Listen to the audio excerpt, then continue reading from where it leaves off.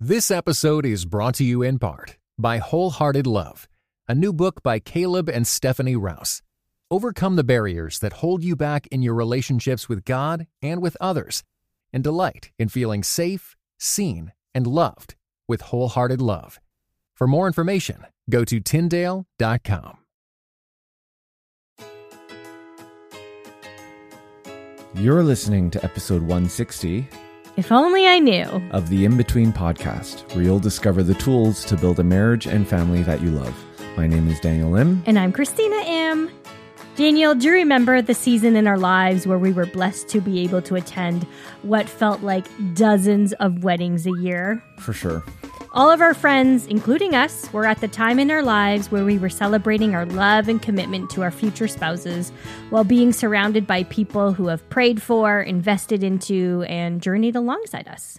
Now we're at the stage in our lives where some of our friends' kids are getting married. It's crazy. I know. And while we don't attend as many weddings as we did before, still to this day, I seem to be the one that always writes the wedding card messages. You are the author, after all. I guess so. I remember being a newlywed and writing wedding cards to congratulate the couple. Now, to be honest, I don't remember what I wrote, but I'm sure it was filled with advice that I'd heard from others or had newly experienced ourselves. One of them probably would have been that phrase, "Don't let the sun go down while you're still angry." Because that's what we were told to do in our premarital counseling. And it's from the Bible too, in those words. But now that we think about it, I think we took that advice a little bit too literally. Yeah, out of context as well. Oh no, the sun's going down, what's going? And we didn't realize a lot of what we now know about being flooded and all of that, right? We would stay up into the wee hours of the night trying to find a solution, and we couldn't. We were so frustrated. The sun was down. It had been down for hours upon hours. Yeah, we failed, and we were so frustrated. And then we, honestly, do you remember? We would just kind of give up Right. and compromise, Yeah. which meant, neither of us were happy because we didn't come to an agreement. We compromised. Yeah. So looking back, I think we definitely took that scripture out of context and we tried to place it into our marriage. We just didn't know better. We didn't have the experience, the guidance, or even the knowledge about brain science that shows when you're flooded. You can't rationally think or problem solve. When that happens, you need to take a breather. You need to calm down before you can make wise decisions, as we've talked about in other episodes. And you know what?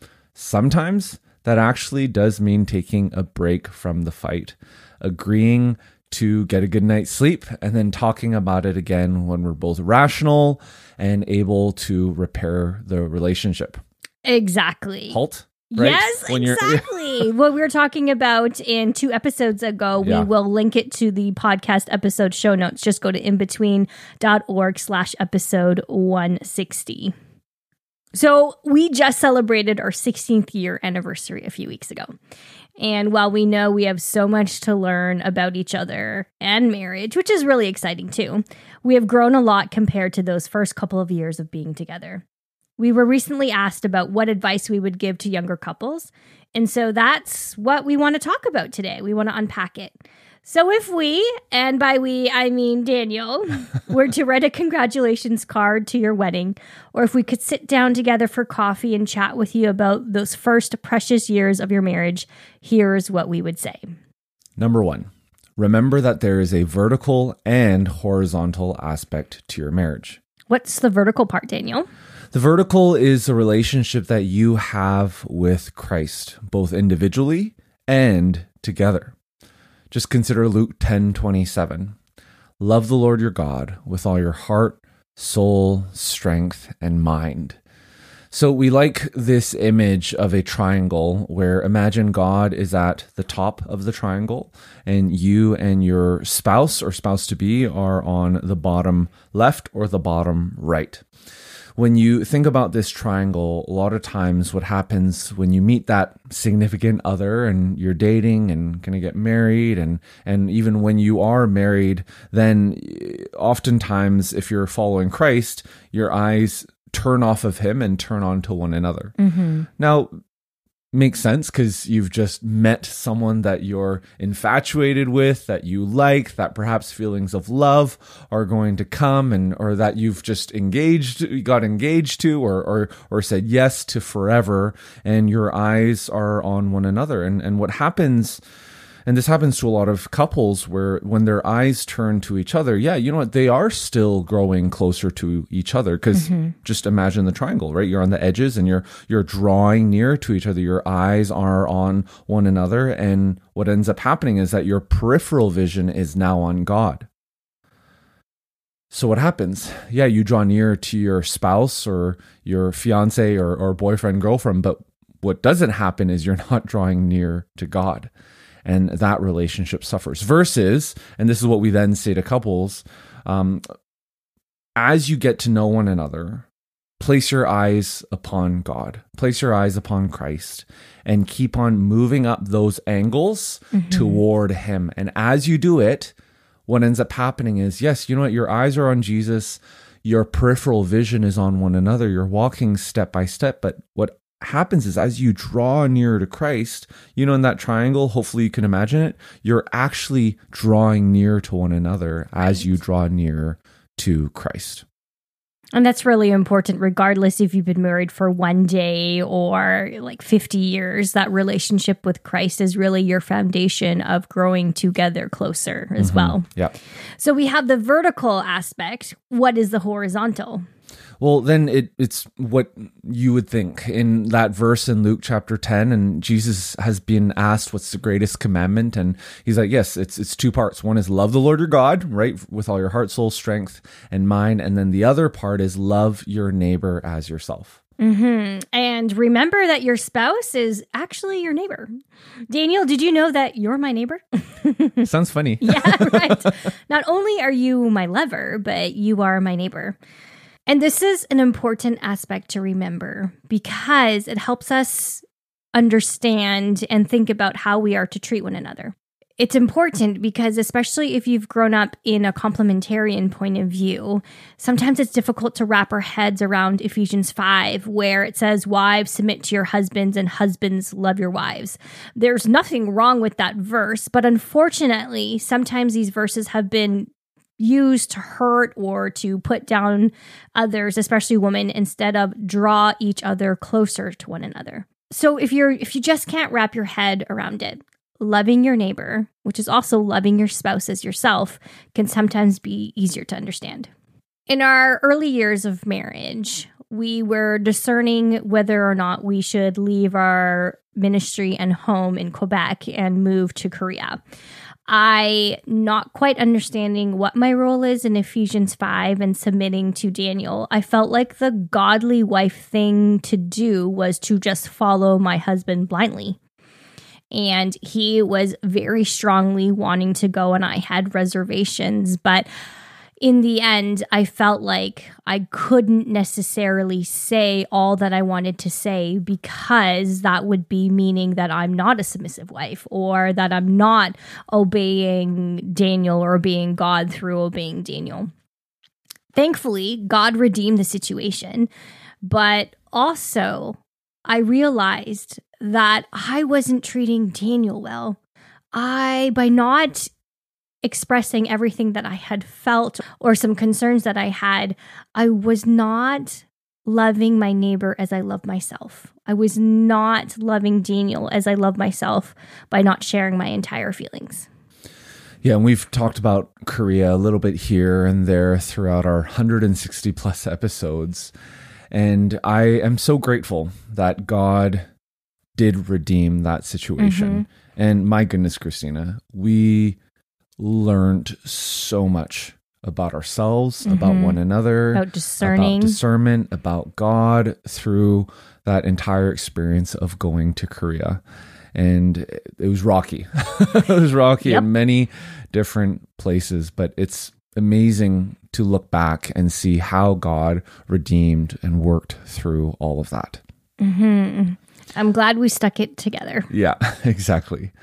Well, the second piece of advice that we would give to young couples is to continue to work on your friendship and to learn new tools to invest in your relationship. Right. We love what Dr. Gottman says about love because it's so countercultural to what social media or Netflix shows us. He says, love is not grown in the grand gestures. It is grown in the seemingly small and meaningless actions.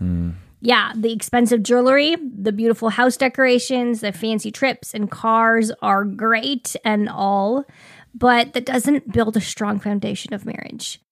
It's in the little things like, Daniel, you making me coffee in the morning so that it's one less thing I have to do while getting ready and putting the kids and getting the kids ready for homeschooling. Yeah. Or you, Christina, changing my towel because I love the feeling of a fresh one, right? Exactly. Or doing the sheets. That's a throwback to earlier episode, if you know what I'm talking about. We'll just leave it there. We all love new sheets. Well, a few months ago, we attended a marriage conference put on by Family Life Canada. The first night, they wanted to know who had been married the longest and who had been married the shortest. The longest was 42 years. That's amazing. Yes. So cool to see. And the shortest was only a few months, actually. It was incredible to see both couples investing into their relationship no matter how long they've been married. You know, I wish we had the foresight to see the importance, how important it really was and is to take intentional time to invest into our marriage, even in those early years, right? Even if we had only just been married for a couple months. Yep. Because you know what? Sometimes we fall into the trap of thinking that we should only seek out help when our marriage is in trouble. But the reality is there are a lot of tools we can learn and practice to help our marriages before they are in trouble. In fact, I know there are some couples who go to a family life conference every year or every other year. Yep. And not because things are going wrong, but because they just want to continue to intentionally invest into their marriage. Exactly. I also know of friends' parents who they invest into their children's lives. They're grown up and married by paying for one of these events or these retreats and offering to babysit. Yeah. You know, we did not have a lot of money when we were first married. And we probably, even if we wanted to, we probably wouldn't even be able to afford it. Yeah. So if you know a couple that are newlyweds or maybe they just had a baby and finances are tight, perhaps you're thinking, oh, I've gone to one of these events before. I can sponsor another person in my life to be able to learn and glean from these retreats. Yeah. You know, it's interesting because even right after you get married, yes, there's a honeymoon, but you're also in a honeymoon phase. Yes. And I think if either of our folks had said, hey, we'll send you to a marriage retreat, we're like, we don't need a marriage retreat. Our marriage is hot and awesome and great. Yeah, exactly. But do you remember when we were there? There was that couple in the elevator that when we were going to the first session and they were holding hands and they were young and they looked so cute. Yeah! They were that couple that had been only married for a few months. And I was like, man, what wisdom. Yes, foresight. Right from the beginning to intentionally invest into your marriage. Right. Well, marriage therapists, doctors Les and Leslie Perot talk about how experts have found that the majority of couples could significantly improve their marriage by simply learning, get this, one new skill to handle a difficulty in their marriage. So no matter how long or little you've been married, we all need new skills to make marriage work well. And it doesn't mean having 100 different tools in your tool belt. If we can commit to learning one new tool to address an issue like listening or empathy, humility, emotional attachment, conflict resolution, sexual intimacy, forgiveness, gratefulness, and so on and so forth. Just think how strong our marriages would become if we commit to learning one new skill. This episode is brought to you in part by Beyond Ordinary Women Ministries, which prepares Christian women for leadership. At BOW, we believe that every woman is a leader because she influences someone. So, whom do you influence? Do you mentor a woman? Serve in the workplace? Or do you lead a small group, teach the Bible, or even lead an entire ministry? No matter who or how many you influence, our free online resources will help equip you. Our videos, podcast episodes, and articles from experienced women leaders will encourage you and perfect your leadership skills. They offer wisdom for dealing with ministry pitfalls, current biblical issues, health for your own soul, and insights for shepherding others well. In addition, Bow offers Bible studies designed to connect women of multiple generations. They provide a challenge to both women new to the Bible and those wanting to dig deeper. Be our guest and browse all of our free resources and low-cost Bible studies at beyondordinarywomen.org. All right. Well, the third piece of advice would be that the and, not or, and, right, A-N-D, in your relationship is normal. So think about this. In sickness and in health, in riches and in poverty, in the good times and the bad times, in the joyful and the difficult. There's this popular apologetics question, and maybe you've heard it before, maybe you've thought about it. Why do bad things happen to good people? Mm-hmm. Well, perhaps in this context, the question should be, why do bad things happen to good marriages? Have you ever thought about that before? In our 16 years of marriage, a lot of bad has happened. And there have been many opportunities where both of us at different points in time could have thrown in the towel and said, you know what, this is just too much. This is too hard. Maybe it would be easier with someone else. Well, I'm thankful that we continually and we did choose and continually choose to fight for one another and for our marriage, even in the midst of health crisis, homelessness, job loss, and unexpected deaths of loved ones. We've come to understand that the hard parts in life, they're normal. They're normal on this side of eternity. But what really matters is how you choose to rely on God and one another that makes all the difference. I love this example of what's called solar faith versus lunar faith. So solar faith, you think about it, it's the sunshine, right? It's the faith in what you learn about God when things are going well, when you feel and know in your heart of hearts and see the evidence around that, God, you are good. You are a good, good Father, and thank you so much for the blessings that you have bestowed upon us. And then there are aspects about the characteristics of God that you don't understand or you don't fully comprehend until you go through what is the lunar faith, the aspects of life that are just dark, that are deep and treacherous. Those times when you realize that, God, you are still good in the mountaintops and as well in the deepest, darkest valleys, that even though we walk through the valley of the shadow of death, we will fear no evil because you are with us.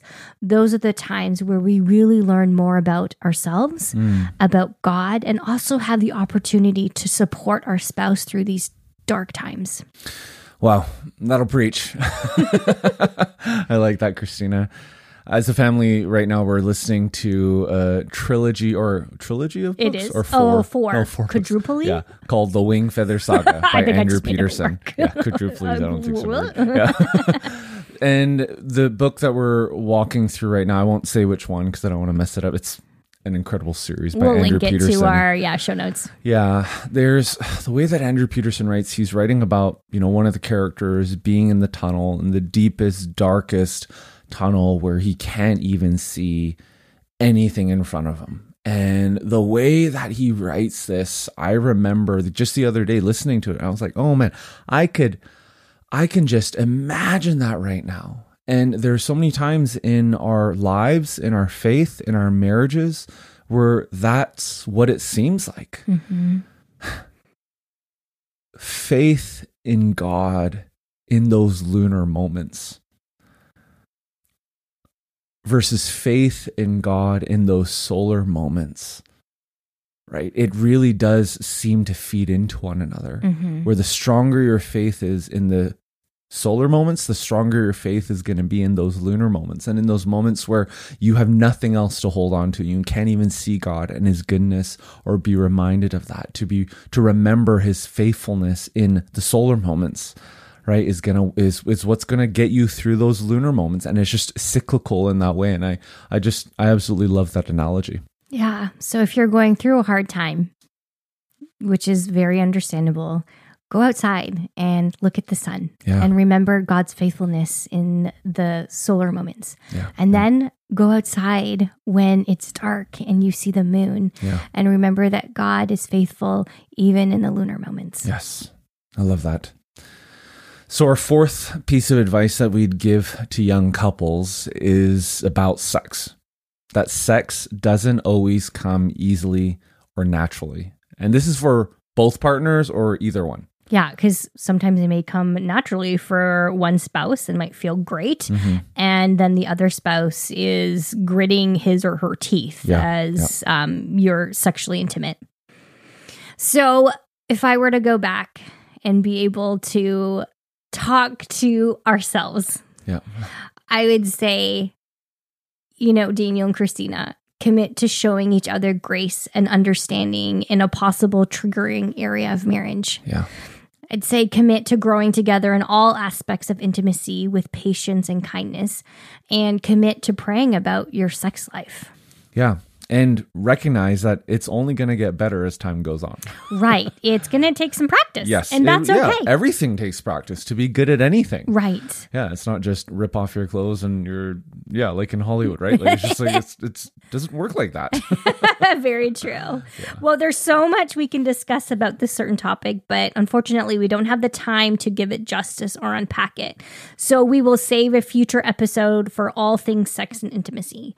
But we felt the need to address this point because we've heard many stories from both young and old couples about their struggles in the marital bed. From our own experience, this quote by Dr. Julie Slattery of God's Sex and Your Marriage is accurate. You don't come to your marriage bed with a blank slate. You come with expectations, fears, secrets, shame, and an unspoken understanding of what good sex should look like. Yeah. I mean, growing up, both of us, going to church, I don't know about you, Christina, but for us, no one ever talked about sex. Nope. Yeah. I think the closest we got to talking about sex in church was when we did a no dating series, why dating is from the devil, basically. Yeah. So obviously we didn't talk about sex if we're not even talking about dating. Yeah. But the Bible has a lot to say about sex. If you just think about the book, there's a whole book in the Bible called the Song of Solomon that talks about that. So because of that, the way I was discipled in sex was movies and TV shows. And unfortunately, I watched Married with Children growing up. And then my sisters watched Melrose Place and 90210. And then we watched Friends and Seinfeld. Like, that's where I learned about sex and got my expectations about sex. And as a result, I had a many long year addiction to pornography because all of that fed into that. And then people at school were talking about this and passing things around. And that's so when I came into our marriage, my understanding about sex was a lot more influenced by the world than from what God says about it. Yeah. And for me, honestly, the only sex talk I remember having before I was married was not from my parents. It was from my boss. What? Yeah. Weird. I remember her coming into, I was teaching piano at the time, and I remember her coming into the room where I teach piano, and she shut the door, and she's like, you have about 10 minutes before your next student. We need to talk about a few things because you're getting married. And then I was mortified. Like, Really? I didn't She did ask that? you to do That's this. awesome. But looking back, I was so thankful that she did. Yeah. She was even saying, like, some of the anatomy part of it, like, oh, after you are intimate, you need to go to the bathroom because of so on and so forth. If you have questions, you can message us about that. But just make sure that you clean yourself well because you may be susceptible to UTIs and you could have lots of infections and so on and so forth, which honestly, no one told me about. Yeah. And because she took the time to share some of her experiences, I am forever grateful for that.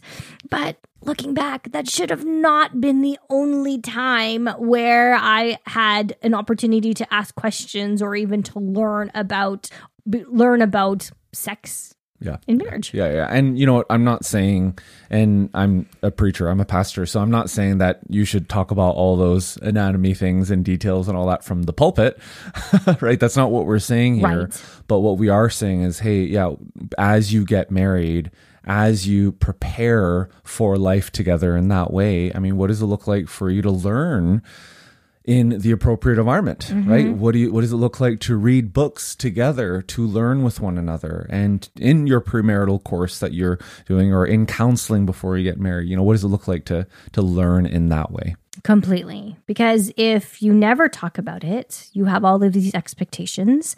And sometimes in the church, if nobody talks about it, it can be seen as faux pas. But then as soon as the honeymoon starts, it's like, hey, you've saved sex for your marriage. Here's a free pass. Everything is going to work. Everything's going to work well. And you'll just, God will bless you with this incredible sex life because you waited. Yeah.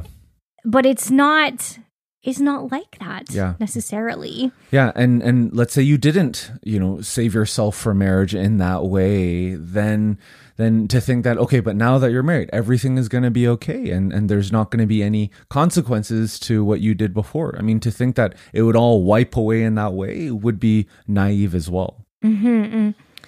So we're here to say, if things are painful, whether emotionally or physically, that this is an aspect of growth in your marriage, and that is okay. Especially if there's physical pain during intercourse, then please seek help. It could be as simple as maybe you need more lubricant during intercourse, to something that would take a little bit more time figuring out. A suggestion is to seek advice from your family doctor or to see a pelvic floor therapist. Now, if intercourse is bringing up other uncomfortable feelings, perhaps you've just figured out that this is really triggering for some reason, then please seek help through a counselor or therapist. Yeah. It's so easy to fall into the trap of blaming yourself or your spouse when things don't go the way that you expected in your sex life.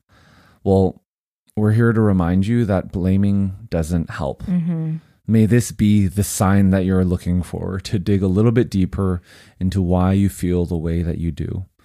We'll attach some resources in our show notes about this important topic at inbetween.org/episode 160. And before we go on to our last point, we wanted to take a moment to encourage both of you to pray about your sex life and invite God into it. Yeah, I know that maybe sounds a little bit weird, especially if sexuality feels like an area of your life that is more split off from God rather than integrated into your walk with God. But He is the one who created sex for your enjoyment, and He created your sexuality as well. Yeah. We love what Dr. Julie says about this. God is intimately involved in every area of your life, whether or not you were aware of Him. This should not be an embarrassing or condemning realization. God is your strength, your wisdom, your counselor, your healer, and your redeemer. To be a Christian with sexual integrity means to give God the complete permission to redeem, heal, awaken, and transform the good gift of sex in your marriage. Yes, and that brings us to our last piece of advice, which is to be aware that we're in a battle. Mm-hmm. In the scriptures, we read that our battle is not against flesh and blood, that there's spiritual forces of evil in and around us, principalities and powers, that the enemy is not some person in red tights and little horns. Yeah, and little horns. Yeah, and this kind of cute little, I'll fight you or I'll do this. No, that there is a real enemy. There's a real enemy who wants to destroy your marriage. He wants to destroy your marriage. And here's why. Because when he destroys your marriage, he knows what that does to your family, not only to your immediate family, but to generations after that. He knows how splitting up marriages can actually affect other marriages in and around you, and friend groups, and the beautiful, beautiful aspects of community that when we come together and are part of a redemptive, a restorative community of faith, hope, and love through a church, how that can be torn apart. And people will need to take sides when marriages split. And the enemy knows that marriages are the place to attack because of how, quote unquote, strategic it is. So remember, we're in a battle. Yeah, I loved in premarital counseling, they gave us this picture of, yes, that we are in a spiritual battle. And sometimes when we're fighting with our spouse, it can feel like our spouse is the enemy.